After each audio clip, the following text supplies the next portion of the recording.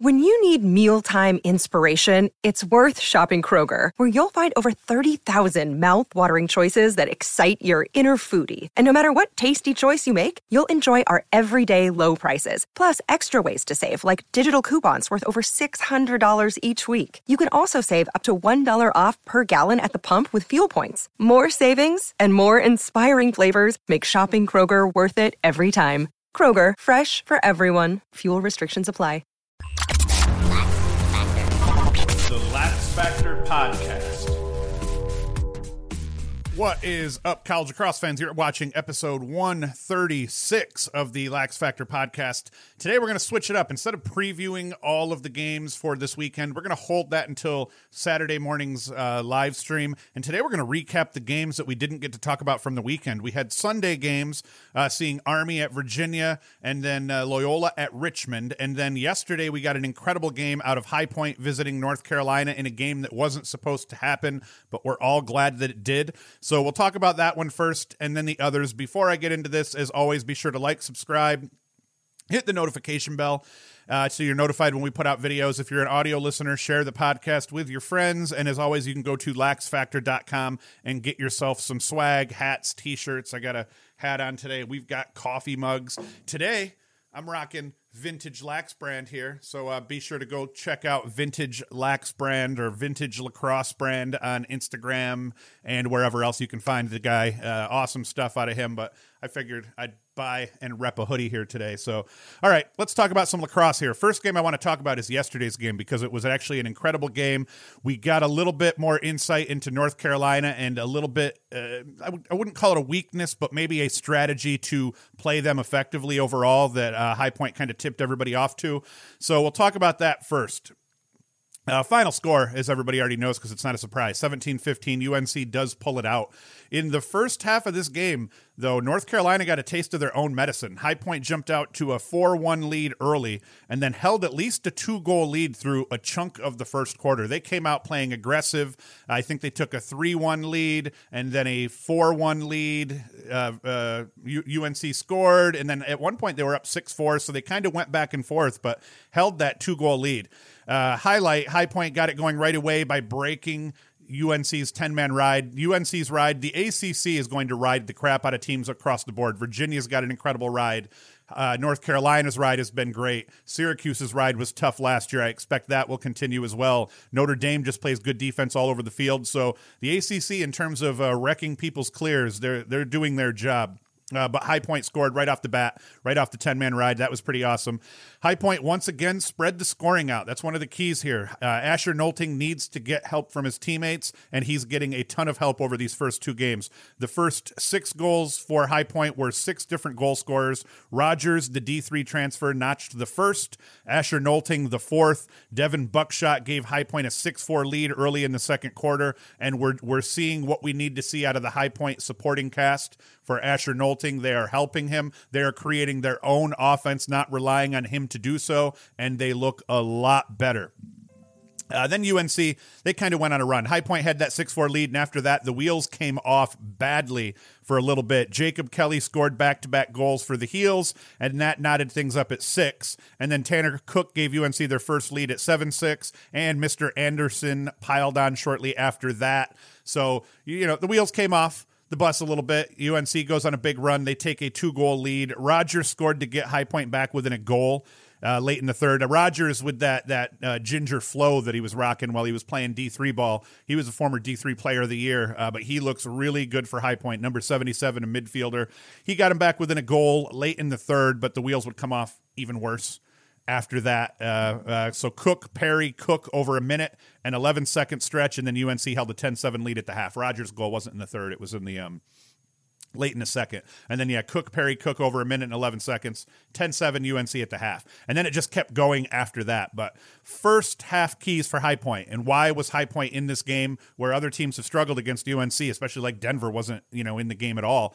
High Point keeper, Antonio Arcona, he posted 13 saves over the course of that first half, 8 of them in the first quarter. Kid was absolutely standing on his head, and UNC just kept, it was weird. You could tell UNC wasn't getting rattled, but to pretend that that UNC put a bunch of shots up, and very few of them were on the cage. And I think that Arcona was kind of getting in those shooters' head. When a keeper is saving everything you're putting on him, you start trying to paint corners, and painting corners is a lot harder than just putting a ball past a goalie. So I think UNC was getting a little touchy, with their shots, trying to put them right where they needed to be to score on them, and that makes it hard, and you're naturally going to miss the cage a little bit more. High Point turned the ball over 4 times in the first quarter. That was chilled out and didn't affect them as negatively because of the 8 saves that Arcona put up. And then they had 5 turnovers in the second quarter, but only 3 less goalie saves over the course. They had 5 goalie saves in that second quarter. So, you turn the ball over a bunch and your goalie doesn't stand on his head quite as much in that second quarter, and that ends up being where North Carolina gets the lead back for the half. High Point played aggressive, got their shots on cage. That was one of the keys for offense. And then their offensive flow was smooth. Last year, High Point was forcing Nolting way too much. He was turning the ball over a lot. He turned the ball over in the year in 2019 when he put up 90-some points, but he had 70-some turnovers. Last year, he was on pace to put up as many turnovers as he had points. And I think they were forcing the issue with him a little bit too much. And this year, they've looked aggressive, comfortable. They're attacking from all angles. Other guys are dodging and creating their own offense. So that was huge in the first half and even late in the second half for High Point. Up to that point in the first half for North Carolina, UNC seemed to slide a little bit less often. I've talked about how in their first couple of games, they were kind of automatically sliding, and they were really working that team help defense strategy where a guy's dodging, we've got a guy ready to go. If it even looks like that guy might get beat, we're sending a slide and recovering everywhere else. And the benefit of that is you're always getting ready to go. You're always already in the slide package, and everybody's on the same page. They did not seem to do that against High Point. They seemed to stay home a little bit more. They seemed to let their defenders kind of test those one-on-one matchups to see if they could win them, and early on, often they didn't. So I think we saw a little bit more out of North Carolina in this game defensively, what we would typically see out of a Duke, a Syracuse, a Notre Dame, where it's like, hey, let's put these poles on an island. Let's let them try to win their matchups. If they don't win their matchups, we will adjust, and we know we can adjust and get some of those early goals back that we may give up. And that seemed to happen. UNC absolutely dominated the faceoffs, winning 17 to 3, 17 out of 20 over the first quarter. They won 30 out of 35 over the course of the game. That was absolutely insane. UNC shot the ball often, but they didn't seem to they just didn't get them on cage. And like I said, they took a ton of shots. Early on, they were, putting them on cage, and Arcona was making saves. As the game wore on, they started trying to paint corners, and they got a little less accurate. But that onslaught just never stopped coming. They stayed calm, and they just kept to their strategy, which is get a lot of looks. We got 80 seconds to get as many looks as we can. Let's get looks. Let's get them on cage. And they ended up doing so a little bit more effectively. And that's going to be the big key, too, is the Heels didn't play great in the first half, and High Point played a really good game, but they were good enough to weather the storm. They never changed their game plan. They never started playing stupid lacrosse. They just kept at their game plan, and it eventually paid off with a lead at the end of the second half, or at the end of the first half. Second half, the onslaught from UNC continued. Chris Gray started the third quarter run that he made the score 11-7, and that continued with him also scoring UNC's 15th goal to go up 15-7. So as I said, the wheels for High Point came off, and as I was watching this, as I was working through the day, I was like, oh, that's the ball game, and now UNC is going to put up 25 on High Point. But no. High Point ends up kind of scoring they legitimately scored 6 unanswered. Once the score got to that 15-7, 6 unanswered. Asher Nolting had 2 goals and 3 dishes over that 6-goal stretch. So this is where Nolting gets help early. It keeps High Point in it. When High Point starts struggling later in the game, Nolting says, hey, I'll put you guys on my back, and we're going to do the heavy lifting, and we're going to get ourselves back into this ball game. And he did that. They end up getting back to within 15-13, and then there's bang a couple of goals out. I think it was 15-13, then 17-13, then 17-15, and that's the ball game. But it was a hell of a game. High Point has tons of positives to take from this, trying to play number 2 North Carolina on the road in a game that they did not expect to play. High Point was supposed to play Bellarmine, as was UNC. Bellarmine ends up having a COVID issue. Hey, let's get together. The weird thing with this is that High Point had a scrimmage against North Carolina earlier in the year already, and they're going to play North Carolina again later in the year. So by the end of this year, High Point and North Carolina will have played each other or seen each other on a field 3 times. So that's interesting. UNC stats. Chris Gray continues his onslaught, and no real flashy goals today out of Gray, but hey, he goes 3 goals, 4 helpers. That's huge. Tanner Cook looked good, 3 goals, 2 helpers. Jacob Kelly 3 and 1. William Perry 3 goals. That's crazy. And these guys sling the ball from outside. I cannot believe how many step down shots they end up getting. They just dodge effectively from X and from the wings, get the ball out top to these shooters. And it's what I said in my preview of UNC, that why UNC's offense has changed so dramatically since Chris Gray came into the fold is he can do everything. And while teams are trying to focus on this one guy that can do everything, when you have dudes who can just light it up from 12 to 15 yards all day, like you give a UNC shooter a 15-yard shot with his hands free, that's trouble. That's not the case with every team you play. A lot of teams, you're happy to let guys take 15, 16, even 17-foot shots. UNC, you can't, because they're just going to keep doing it over and over, and eventually they're going to get some of those in, and they are really adept at just kind of shelling up around that outside, waiting for that defense to shift, and they're finding seams out top, ripping rope all over. Will Bowen looked good again. He guarded Nolting most of the game, and he had 4 cost turnovers, 3 ground balls. Colin Krieg in cage for UNC. He looked good, 10 saves, 15 goals against, but he had 11 saves in the second half. He played rough in the first half, barely any saves. Second half, 11 saves, and UNC ends up winning the game by just enough. I was going to say win the game by a margin because you're up by 4 late, but, High Point chip back. High Point stats. Asher Nolting, 4 goals, 5 helpers. He had an incredible game, and he, like I said, in that last stretch, that 6-goal stretch, 2 goals and 3 assists over that stretch. So he literally put the team on his back, and he's a lot bigger. In the telecast, they talked about the fact he put on some weight. It didn't look like it was all necessarily muscle. Some of it just looked like it could be a little bit of, Cheetos playing video games on the couch during COVID, but the High Point coach said that he plays a lot better big, and you can tell he looks good. He's using that frame to just get himself on the field where he needs to be. So Asher Nolting's evolution as a player, he just keeps evolving, keeps getting better, and his feeding is now right up there at the top. His dodging is right up there at the top. The kid is an incredible player. If you have not seen Asher Nolting play with your own eyeballs, High Point is always on ESPN, the entire SoCon conferences, and there's a lot of good teams. So get yourself an ESPN Plus subscription. That's pretty much a plug for them. I'll never see any money from it.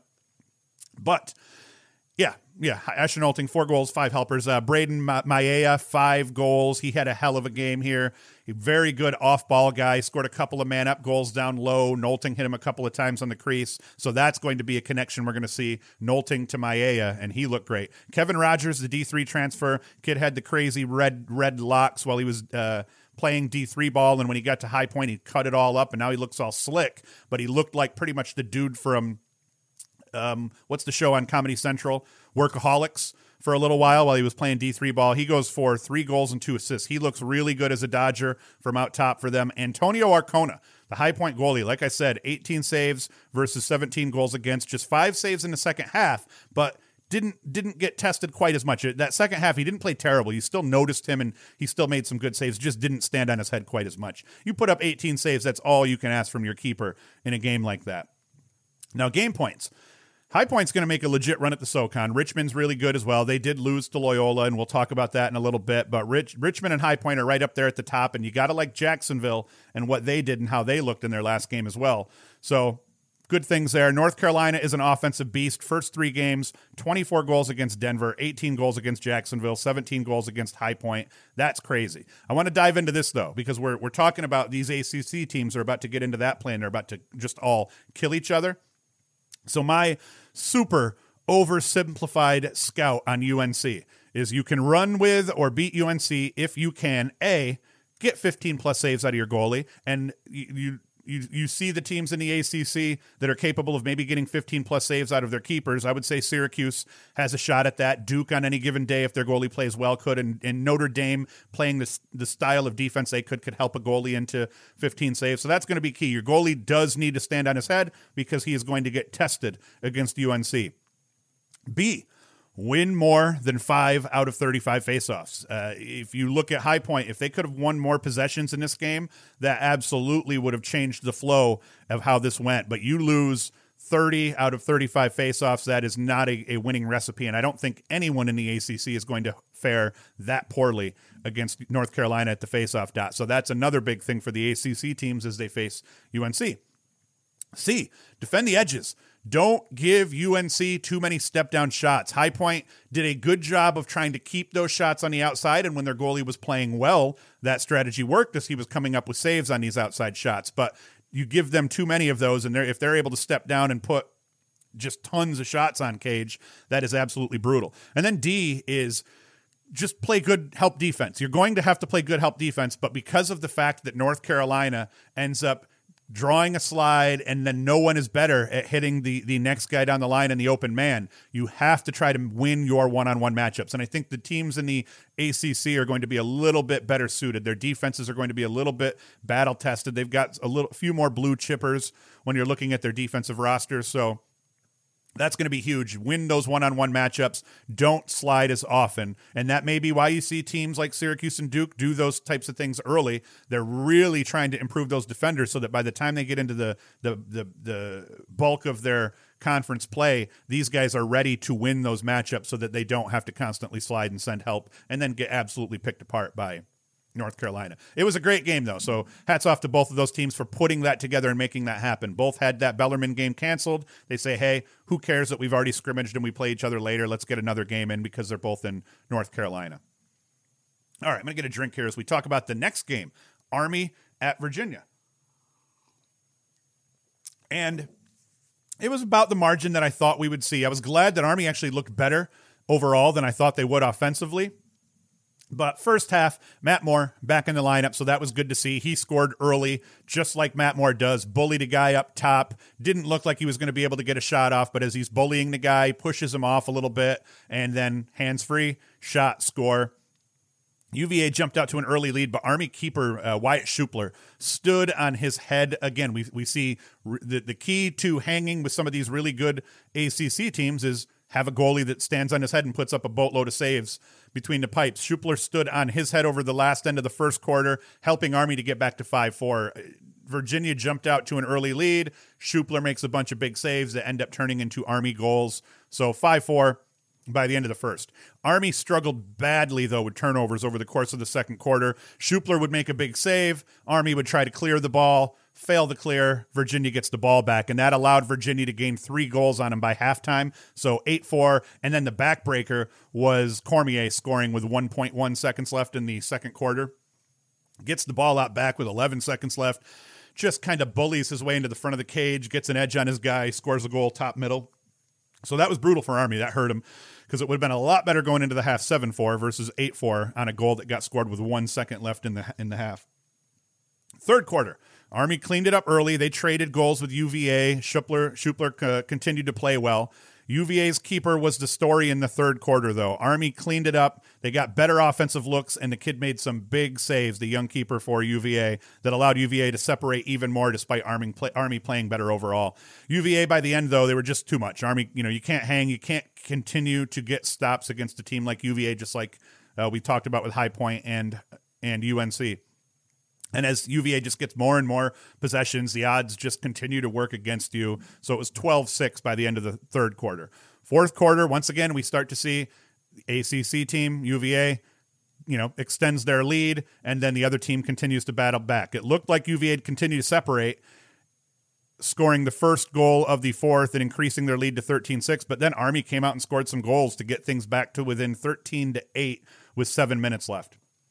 Army had a man-up chance to get it back to within 13-9, which would have been huge, but UVA's keeper made another big stop late, and then with a flag down, nonetheless, and then Nick Turn ripped one, another save. So Army's got a flag down. We got Army with a free possession, scores 13-8. We can get ourselves to 13-9, but the goalie made just a huge save, robbing Nick Turn with that man down on that free possession, and he just saved UVA's butt numerous times over the course of that fourth quarter. Overall, Army's defense really clamped down, though. So Schupler, he didn't put up as many saves in the second half as he did in the first, but that's partly because Army's defense overall just played a lot better, started figuring things out. UVA took a ridiculous number of shots in the first half, and Army greatly limited them in the second half and just did a much better job overall. Number 16 with 2 minutes left and Army threatening, took Nick Turn's candy. I don't know who number 16 is off the top of my head. Is that Kaloji? I don't think it's Kaloji. But I did put in my notes that was a big one because it's 13-9 with 2 minutes left in the game. Army can get back to within 3, and that kid took Nick Turn's candy after he scored. I don't know. That note doesn't make any sense, so I'm going to ditch it. We're just going to ditch. Final score, though, end of the game, 14-9. Army played well in their first outing. I think it's UVA's second or third outing. I can't even remember off the top of my head. UVA stats, Peyton Cormier had another really good game, 3 goals, 2 assists. One of his goals that it showed where it was a lefty rip from Schellenberger. You can see he gets the ball. You can see he has in mind that he's going to shoot, and his defender breaks down, and he perfectly wraps it off his defender's head.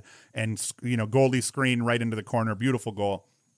Matt Moore in his return, 3 goals. Schellenberger 1 and 2. Laviano 2 and 1. Dox Aitken gets a goal in the game. Army was a little quiet. Brendan Nick Turn 2 goals, 3 assists. Aiden Burns 3 goals. Army's going to need other guys to do more. Just like I said with High Point and Nolting needing to get help from his teammates, Nick Turn is going to need a lot more help from his teammates. Aiden Bynes does look good, though, so that's good, but they need more guys to step up and put some points up for him on offense. Game points. Proof a great goalie can keep you in the game. Schupler, 10 saves over the first half that saw UVA take an astounding 31 shots, 18 of them on net, and Schupler stood on his head to keep Army in that game. 8-4 at the half. It could have been a lot worse. He struggled over the second half, credited with just a single save over the second half, but it wasn't as bad as that stat line looks because most of that was Army's defense settling down and greatly limiting the looks that UVA got. UVA won pretty much every stat in the game. Most glaring stat that Army lost here was that Army was only 10 of 19 in the clearing game. And some of that might have been first game rust, but a lot of it was due to first game rust mixed with UVA's riding capabilities are just off the charts. UVA scraps, they go after ground balls, and if you're going to beat Virginia, you're going to have to do it between the boxes. You have to play tough between the boxes. You have to get after ground balls, and you have to take care of the ball in the clearing game. And it's going to be tough to do all of those things when you play a Virginia team, but that's going to be the key. I think in the end, Army's lack of depth showed, although they hung tough, and UVA was just a bit better at every position, and that's the margin in this game. The other game, and the final game I'm going to talk about here in today's episode, Loyola 8, Richmond 7. Loyola beats Richmond in overtime. It was an absolute snoozer of a game to the point that I didn't even know if I was going to want to talk about it, but by the fourth quarter, things kind of picked up, and they scored more goals over the fourth quarter than they did just about over the rest of the game. First quarter, absolute snore, 2-1 Loyola by the end of that. Second quarter, Richmond tied things up just 15 seconds or so in off a man-up play. Beautiful feed down to Richie Connell on the backside for a lefty quick stick. And then as I was about to doze off and take a nap like this was a NASCAR game, Richmond puts up 2 quick goals. Nice wraparound from number 4 among them. Who's number 4? Is that Dunn? You can tell here as I was watching these games, I didn't finish my notes completely here, but I think number 4 might be Dunn. And if I'm wrong, pop it in the comments so the dude gets some clout. But number 4 among them, and then it went back to a snooze fest for a while. Boring. We're going to take a nap again. Defensive half. The reality, both goalies played well in the first half. There weren't even there weren't a whole boatload of turns because I was sitting here thinking, I watched it, but I was watching that on my tablet as I was watching the UVA game on the big screen. And what I was sitting here thinking was, man, when I look at these stats, it's going to be just turnover. And it wasn't. It was a lot of 80-second possessions, couple of shot clock violations, a lot of really good goalie saves. So it was really just a defensive battle for the most part. And then each team was just burning every possession right down to the end. And then goalies, when you burn a possession down and a goalie gets a save, you just wasted 80 seconds of the game, sometimes more than that if on rebounds and shots that reset the shot clock. So it was slow and methodical, but it wasn't an absolute piece of trash, is my point. Second half, Richmond comes out, scored the first goal of the second half on a man-up goal. At that point, Richmond goes on and they score 4 on it. At that point, they had scored 4 unanswered against Loyola since Loyola had led the game at 2-1. And now Richmond's sitting there with a 5-2 lead. Fourth quarter, this is where Loyola, they finally start waking up. They play like crap offensively the entire game. They storm back late in the fourth. Aiden Olmstead scores to get within 1. Kevin Lindley ends up sticking one to tie the game up, and then Kevin Lindley sticks that famous low to high quick stick to win the game in overtime. It was ended up being a hell of a game by the end. I was glad I stuck with it and watched it because a lot of people probably turned it off or just fell asleep while they were watching it. Loyola stats: Kevin Lindley, 3 goals. Aiden Olmstead, 1 and 2. Ryan McNulty, 2 caused turnovers and 5 GBs. Bailey Savio, I thought he was going to win a few more faceoffs than he did, but he goes 10 of 17. That's good enough when you win a game. And Sam Schaefer looked really good in the net for Loyola, 10 saves versus 7 goals against. Now, Richmond, they spread it out a little bit more, but neither team looked great offensively, so you didn't see huge games out of anybody. Ryan Lanchberry, 2 helpers. Tyler Schultz, a goal and an assist. Luke Graham, and it's spelt weird, Graym, so it's like Graham, 2 goals. Sam Mengis caused 2 turnovers, 4 ground balls. Jacob Griffin held his own, winning 6 of 12 faceoffs versus Savio. So Loyola edged in the faceoffs over the day, but Jacob Griffin looked good in holding his own. And then Jack Rustbolt was really good in cage for Richmond. 12 saves, 8 goals against. He's going to be a key for them going down the stretch. Game points. This game was ugly.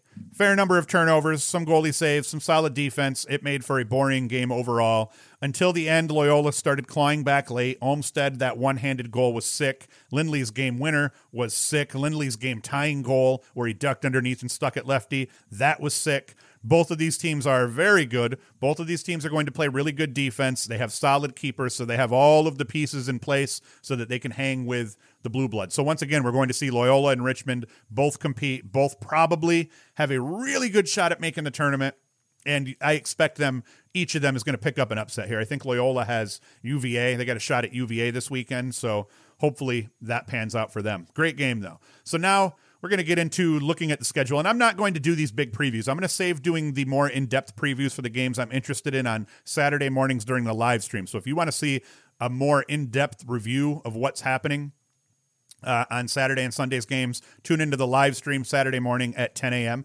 But we have a game today at noon. It's going to start. Mount St. Mary's is hosting Delaware. That actually should be a good game. Like I said, don't sleep on these mid-level teams. These guys play lacrosse, and they play a lot of really good, close games. So Delaware and Mount St. Mary's, both teams that have been good over the last couple of years and have threatened to get themselves into the tournament. The Bellarmine High Point game got canceled. We've got, and part of the reason I don't want to recap or preview some of these games now, the way things are going on a Wednesday, is because some of these games I may end up putting 20, 30 minutes in prepping for a preview, only to have that game get canceled and not played. So that's part of this. I'm just going to kind of go through and say, hey, these look like good matchups on Wednesday, and then come Saturday, we'll talk about the ones that are really going to happen that we know are getting off. Robert Morris Colgate, that's the first game on Saturday getting faced off. That should be good. Bryant at Stony Brook should be a good game, and I like Stony Brook in this one. Stony Brook was good last year. They bring everybody back. They rolled in their opener last weekend, so I think Stony Brook's going to not take it to Bryant, but I think it'll be a good game, but I think Stony Brook will edge them. UMBC St. Joseph's. I don't even remember who I picked for that one. Penn State at Rutgers. And Rutgers, they got kind of a new look team here, a couple of transfers.